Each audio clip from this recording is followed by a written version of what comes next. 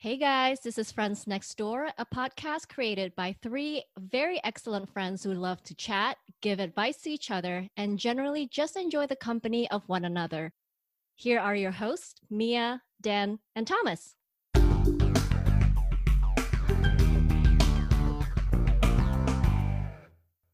You are listening to Friends Next Door. Door! Okay. 3, 2, 1. Door. Door. Okay. No. After one, do it. Ready? Door. All right. Third episode, still recording under lockdown in New York City with the additional twist of protests and riots breaking out all over the country. Ladies and gentlemen, I don't want to sound dramatic, but these are life-changing events. How we interact as a society could change considering coronavirus could be a thing forever. So along the same lines, I started to wonder, what were some things that changed my life? For the better? What are some books I've read, songs I've listened to, or movies I've seen that deeply impacted me? I was going to say getting married or have a kid, but I think you went to a different direction. That's deeply impact on another level. Yeah, for sure. I'm excited to hear what deeply impacted you guys, because I think that's what makes us unique. Our experiences and what we come in contact with. Stuff we read, stuff we watch. All right, I'll start us off. And this one kind of changed me to be seen as more of an asshole. Hold on. Okay. No, I want to know where this is going. Yeah. All right. So a couple years ago, I picked up this book called Scroogenomics. And so the premise of that is that overall gift giving is a waste of money if you don't know what the person likes.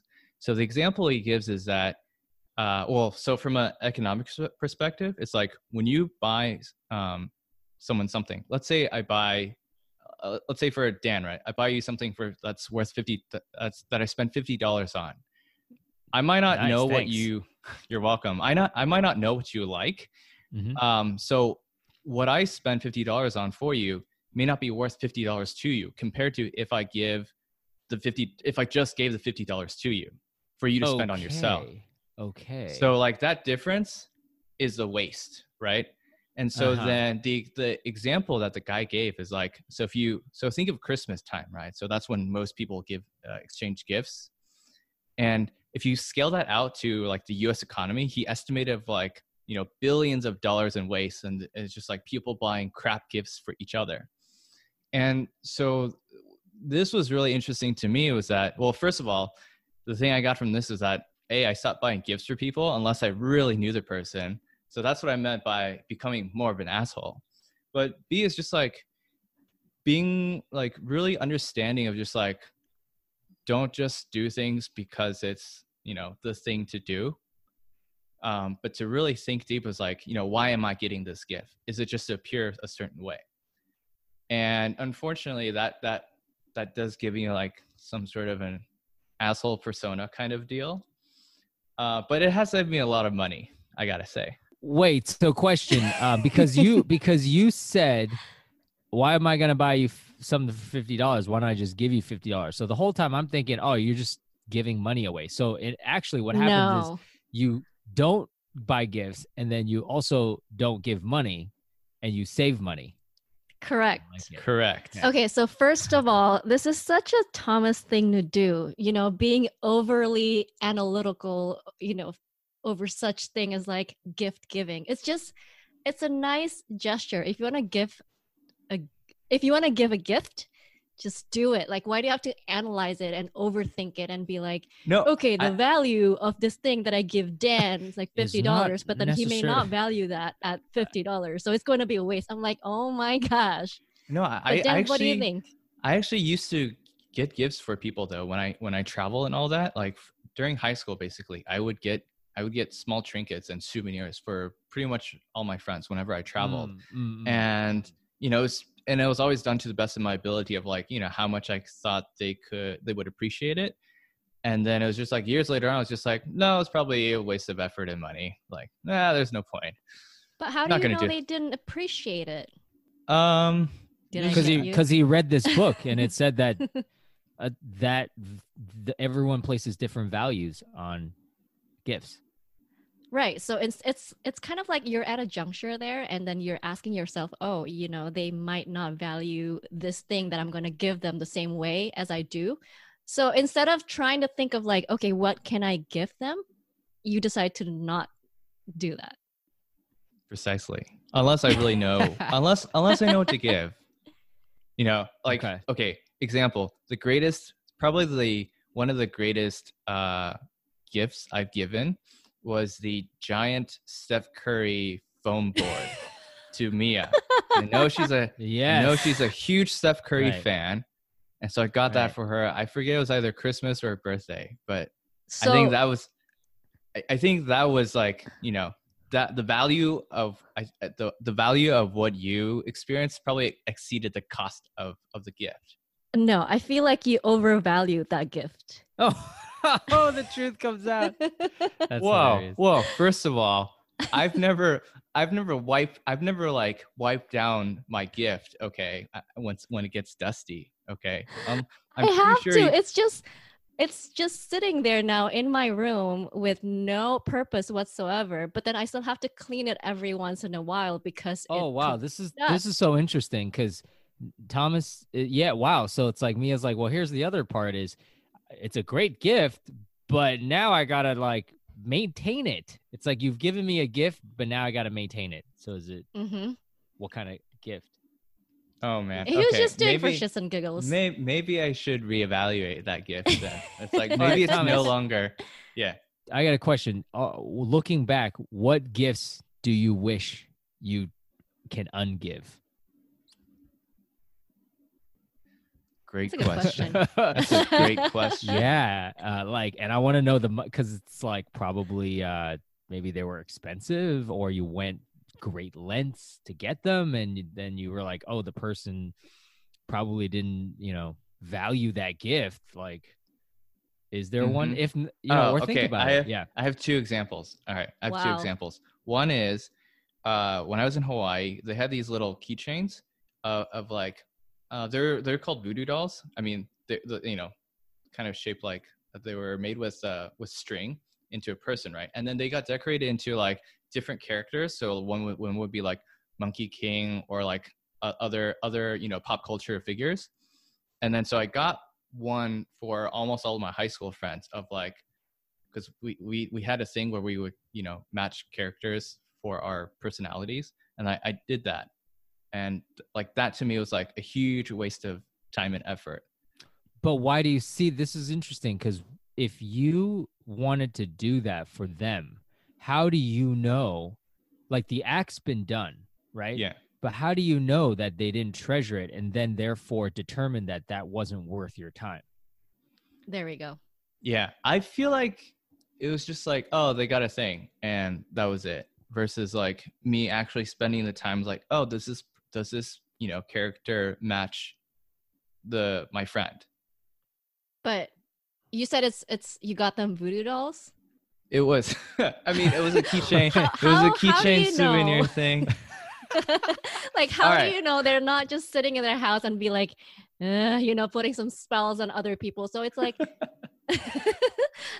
so the second thing that I probably regret getting was that back when this was many years ago when I was dating my ex, I got her these flats called teaks, and they're foldable flats that you can put in your purse. And this is just me. I was just like trying to pre-optimize on what I think would be a useful gift, and it was actually because they were a new thing at the time, and it was like $150 or something for something like that. It wasn't necessarily like amazingly comfortable. It was just convenient, and you could because you could store it away. And I like that was just like one of the things that I misunderstood was that like my ex wasn't into wearing flats, and she didn't have that kind of need. So it's just like complete mismatch of like back in the day, it's just like it's like an easy mentality to go into of like the more money you spend is like the more appreciation or whatever you show to some other person, right? But I think though there could be a thing where even though, okay, let's say they don't wear flats, they could still appreciate your gesture, right? And I think that's where maybe you're placing you're placing some sort of, I don't know how to explain it, but like you're like, oh, it wasn't worth it because I don't think that they got that much usage. But I think the epitome of a gift is not the value, but it's actually just your heart and the fact that you even bothered to think about that person. So I think that, I mean, at least for me, when somebody gives me a gift, even if I don't use it, I'm like, oh, they really thought about me. Like, dang, that's pretty awesome. And then if it costs them $1,000, sorry, man, you didn't have to do that. But if it costed them $5, then I guess, that would maybe fall into what your book was saying. Maybe, I don't know. Yeah. I mean, now for gifts that I give are more time or experience related, versus something more material. Yeah. So, okay. So you're right, because you're like, so if I'm going to give you a gift, it's going to be something that, well, see, here's the thing, right? Because to you, time is valuable. And you're like, because I value your friendship or your relationship, I will give you some of my time. But then what is your definition of giving a gift? Because I guess it's like if you buy somebody something and you're like, oh, I guess maybe it wasn't worth spending the X on them because they didn't appreciate it or whatever. Do you think that you're giving gifts based on condition and not unconditional, just like, here's a gift, take it, leave it, throw it away. I just want to express that I thought about you. Oh, that's a good point. You don't have to answer, but I'm just saying, like, and I'm not saying I'm like the perfect, like, I'm only get people gifts and I don't care what I get back. Oh, of course, we're human, of course. Like if I get ye a gift, yeah, I'm gonna want some kind of reciprocation. Okay, I want her to be, I want her to be like, thanks, Dan, like really thoughtful of you. Like yeah. No, I think the fundamental part is just like, I do consider what the gift is, or sorry, like the utility value of the gift. So for example, and not just the gesture of it, right? So greatest example would be flowers. Like I've always thought like flowers are a great gesture gift, right? But I fundamentally don't understand the purpose of them. Like right.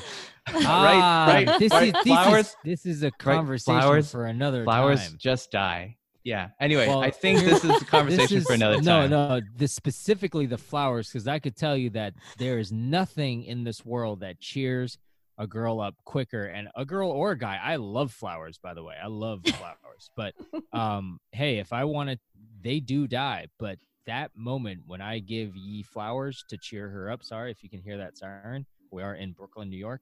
Man, that's like, and that's kind of like what you're saying, Tom, is like flowers will last a week. They're not cheap, but the amount of joy that it brings that my significant other is like through the roof. So actually now I just get flowers. I don't even get anything else. I'm like, I'm not getting you a ring. I'm not getting you this. Here's just some flowers. And it's like the easy cure. But anyways, that's a whole nother. That's really cute. That's really cute. That is very cute. I don't really care about flowers, but like you said, Dan, it's a whole nother conversation. We can go on and on about this forever, but do you want to? All right. I have a couple. Let's see. I'll do my first one. It's kind of out of left field. I don't know if you guys what you'll think. So it's a documentary about tea. The beverage. All right. Okay. It's called The Meaning of Tea. Okay. So back in 2007, I was hired. So before 2007, I was in college and I was a sports photographer. But at the same time, so college, obviously you pay money, you don't make money.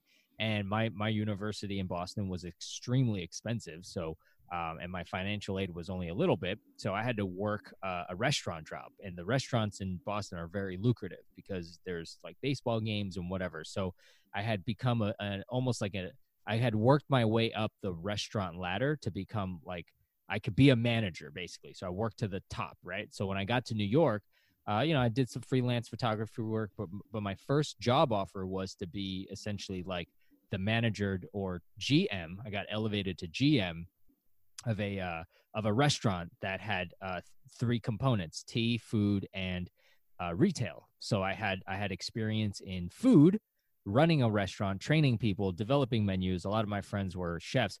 I've never drank tea in my life. And when I say that's hard to believe. I'm Chinese. We're Chinese. I never drank tea in my life, but I was like, yeah, I mean, it's tea, like whatever, like I'll figure out how to serve it and teach it. I'm more focused on the food.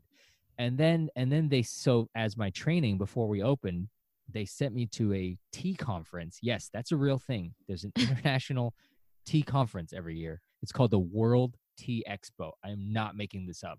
It's in Las Vegas that year. So they bought me a ticket. They bought like, I don't know, tickets were expensive. It was like a 3-day intensive tea expo of like drinking tea. So at one point they screened this documentary and I didn't even like drink any tea at the time. I'm just like, all right, I'm going to try to absorb everything. I'm really good at learning. So they screened this documentary and I thought I was like I was like elevated to another spiritual level. I'm not even kidding. Like it was so like this, it was a great documentary, but basically what it showed is that tea there's 5 major tea producing regions of the world: India, China, Japan, Sri Lanka, and Taiwan. They count China and Taiwan as 2 different areas because they export very different teas, right? Mm-hmm. So basically the world's teas come from those areas. So it basically went to all of these places and showed what tea, the same beverage, the same leaf, because it all came from the same leaf, and they planted it in different places to grow, right? So the tea in India the cuttings came from China, right? So the tea, same thing in Sri Lanka and whatever, in Japan. So the same beverage had different meanings to those people. So I was just like, whoa, this is like, whoa, this is, I don't know, man. It just like really moved me. And then of course, then I was like, all right, I don't like tea. It's bitter. So then after I watched it, I went to like a kiosk, like somebody was serving Japanese tea. And, I was really touched by this documentary. And then I had like a sip of Japanese tea. And I think I went up another level spiritually, because I was like, oh my God, this is what they were talking about. I don't know what it was. It was like, maybe it was like placebo, but at that moment, like I became essentially a tea fanatic. So I undergone like a certification. So I became like a tea master. My teeth became like yellow because I tasted so many teas over the next 3 years. I wrote I knew every single tea of the world. I had started training corporations, like Bank of America came eventually and was like, hey, can you guys train us in your tea knowledge? So I became like the master of tea. And we gave like thousands of tea tastings to people in New York. The restaurant was successful. So it was like, yeah, it was the first time like a documentary about tea, about a food basically, had really just like opened my eyes to a different part of the world. Because up until then, I didn't travel. I just lived in America. So it was really, yeah. Anyways, so I can specifically remember that was like eye-opening for me, and what this beverage meant and what sort of like, and then, of course I learned like Chinese, like tea is like very sacred, starting out back in Asia. Like the legend was that there was a herbalist god, Nongshen, that Thomas, maybe you could translate what he was the god of, but he basically, the legend is like he discovered tea when he fell ill one day and he brewed some tea leaves and then it cured him. And tea has medicinal effects. So all these like really cool things I was learning about tea was just like blowing my mind. Yeah. I never knew this side about you, because I feel like for as long as we've known Dan, you always drink tea. It's coffee. I mean, Did you you drink meet- tea too. Oh, I drink right? tea. Yeah, Like, no. So ever since you know me, I drink a lot of coffee because for 3 years I drank, ate, mhm. breathed tea, and then after 3 years, I was just like, listen, I'm a little burnt out on tea. Tea I was like, fatigue. yeah. So I drink tea now, but it's it wasn't as intense before. But the sort of that knowledge of the cultures around the world that drink tea always stuck with me. So I wonder what that documentary was like because I remember taking this one tea class at like the Japan Society Center or something here in Manhattan, and I took one, and I'm like, oh, this is kind of fascinating, but I wasn't yeah. like it didn't elevate me to a whole Oh. nother like. I didn't have that spiritual experience that you did. Yeah, I think we all need to see that. We all need to see that documentary.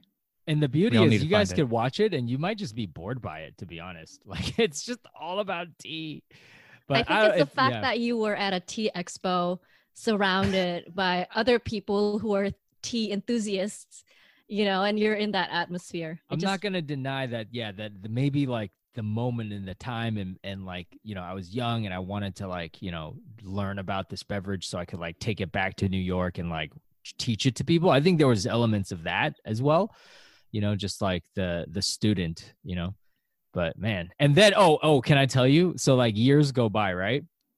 The guy who made so the tea community is like a really small community. It's like the experts. So this guy who made it, Scott Chamberlain Hoyt, comes into to my restaurant. Oh, And like wow. there's been like famous people in the restaurant, and like and of course he's just some guy, right? And you wouldn't recognize him. He came in and I was like fanboying over, and people were like, what was that? I was like, you don't understand, this guy he made this documentary that like kind of changed my life at the moment. Did you, And they're like, did you talk to him? yeah, no. And I was like, hey, Scott, great. I loved your film. I loved your book. He's like, yeah, I had to come here because we were kind of like miniature famous because there weren't any tea houses in New York at the time that served as many teas as we did. So a lot of people who love tea would kind of make the trek out to this place.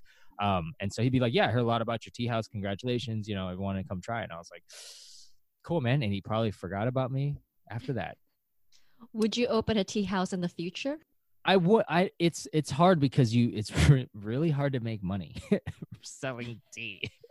Like, I'll just tell you that, like, because we had to, like I said, we had to sell food, we had to sell retail items like gift items, and we had to sell tea tastings. So I think I wouldn't open just the tea by itself, but it would be something like all that had to do with all those components. So that's it for me. There's a tea shop in Flushing that sells tea and also does tea tastings, right? There's a lot. Yeah. Yeah. Yeah. Yeah, I've been to that one. I do wonder how they stay open.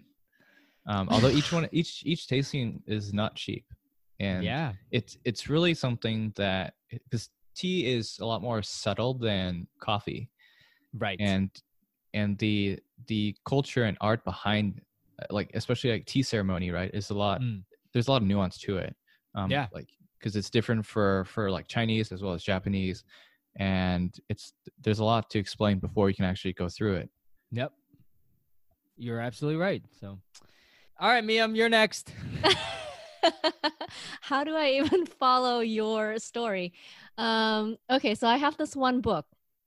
So first of all, I don't read books, normally. But then, every once in a while, I would be like, I'm just going to be a sophisticated person and start reading books. And then for whatever reason, I chose this book called Without You, There Is No Us. And I'm like, okay, this is kind of interesting. And then the gist of the book was basically written by this Korean American writer who went to North Korea as part of the, Christian missionary group. She is actually a writer, but she went to North Korea with a Christian missionary group to teach them English. And the school that she stayed there for 6 months, and she was teaching English to the sons of like basically North Korea elite group. They're, sons, basically the prestigious class, right? And so she was just kind of curious about their life. She obviously wanted to write a book about it, but she couldn't let that to be known, not even to her fellow Americans. So she had to keep everything on the down low, but she was basically just writing diaries of her experience there. And to me, it's pretty interesting. I feel like a lot of people in general are very curious about what life is actually like in North Korea, even though because the school is for privileged kids, you don't really see like the normal life of a North Korean. But basically, she was saying that every single day, 3 times a day, the students would march in 2 lines singing songs that basically praise the leader of the country. And then to them, like basically, Kim Jong-il or Kim Jong-un are like the sun in their life, right? Basically, all their lives revolve around their leader. And to them, it's something normal. But I guess, to us, people who are not usually exposed to that environment, it's pretty scary to see how like they're so disciplined. They're so just like, they would often travel in pair, like everywhere they go, because they have to keep each other in check. There's no deviation allowed, right? In terms of like the way they think and everything. I think at this point, I'm like starting to lose you. I'm like, you're probably thinking where I'm going with this, but but the book itself is pretty interesting because the way she described her experience, I kind of grew attached to the students that she was teaching, and then she felt the same too.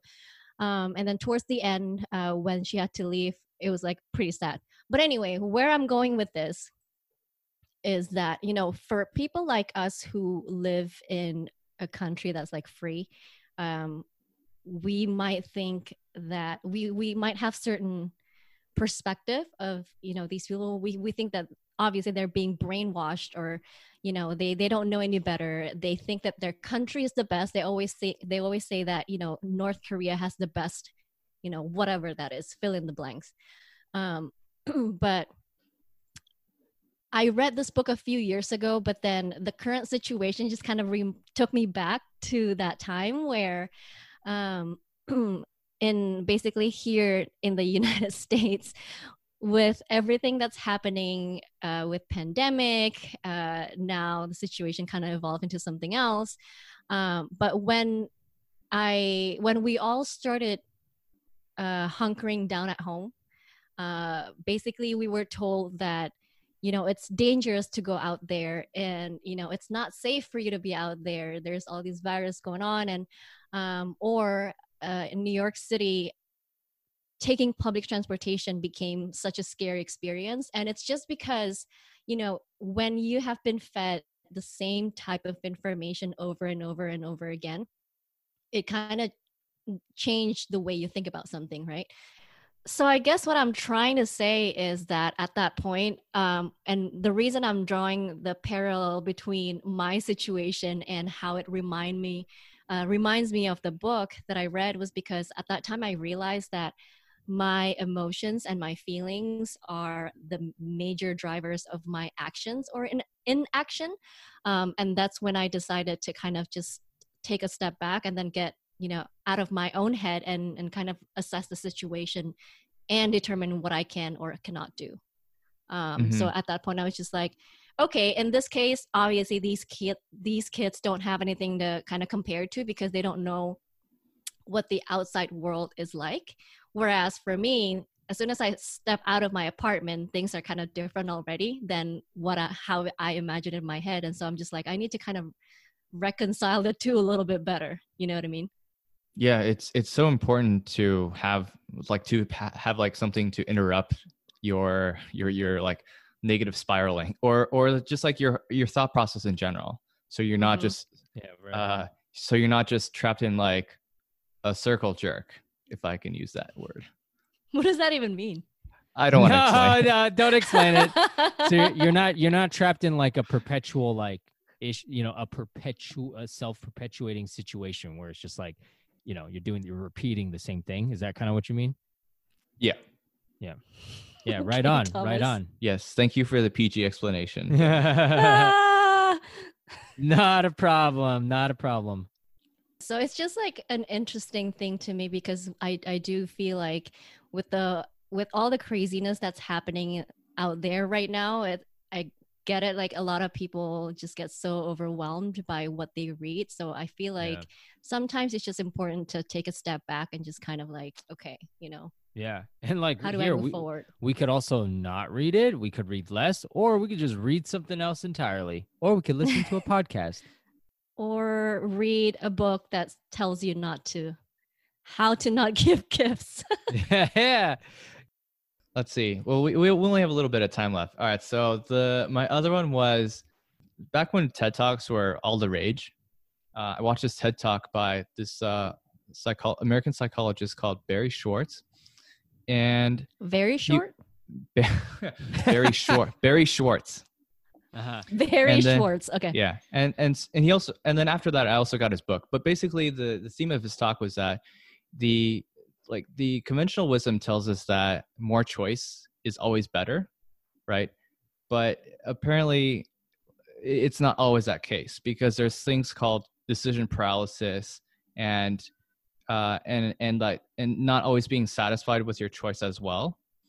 So it's just like a kind of a human mentality, right? So for example, there's two ends on a spectrum. Like at one end, you have something called a satisficer, which is like a person who is basically satisfied with everything. And then on the other extreme end, you have something called a maximizer, a person who always tries to maximize his choices or opportunities. So this person is always looking for the next best thing. And so what this says is that like the maximizer is pretty much never going to be happy, because regardless of what choice this person makes, there's always going to be something better. And at a certain point, you will acclimate to the new state. That's just like a human condition, unfortunately.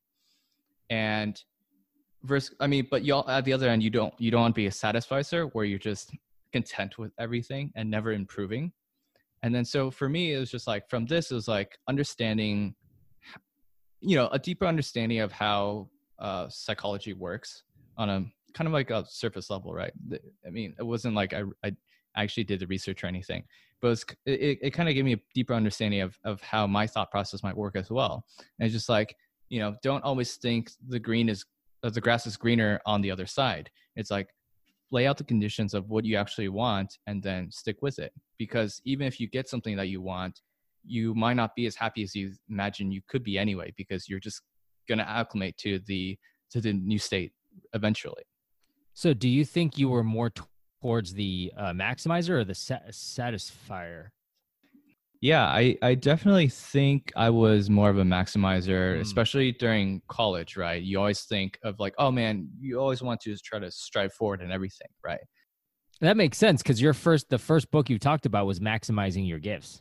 Maximizing your of course finances. maximize everything, right? Yeah. No. So do you do that less now? Yeah, I think after I read that book, I went to the other extreme of being content with too many things. Okay. Yeah, and then I'm probably somewhere in the middle now. The one other thing I got from the talk was the key to happiness is low expectations. Wait, I swear that you've been saying this forever. That's where he got it from. Okay. I have been. That's where he got it from. Wait, so Thomas, are you living by that motto now? Not as much anymore. So do you feel like your expectations has been rising, or you continue to lower them so that you remain happy? No, I think they rise a little, but probably not as much as they could have. I still have, for example, IKEA furniture. I could have upgraded from that, but I felt that the amount, like the difference of joy versus the difference of money is not proportional. So I just went with whatever was a little cheaper. So you're a selective maximizer / satisfier. Yeah, I'm careful. Yeah. I mean, the lesson is like, you gotta find yourself somewhere in between there. I don't know why you're using IKEA as an example, because in their defense, they do have different lines that are just, some are cheaper than others. And then also, for the record, Thomas is a Closet Valley girl. So, sometimes he can be demanding, and some other cases, maybe, I'm very particular. Anyway, well, that's all the time we have for today. Thanks for listening, guys. Bye. See ya.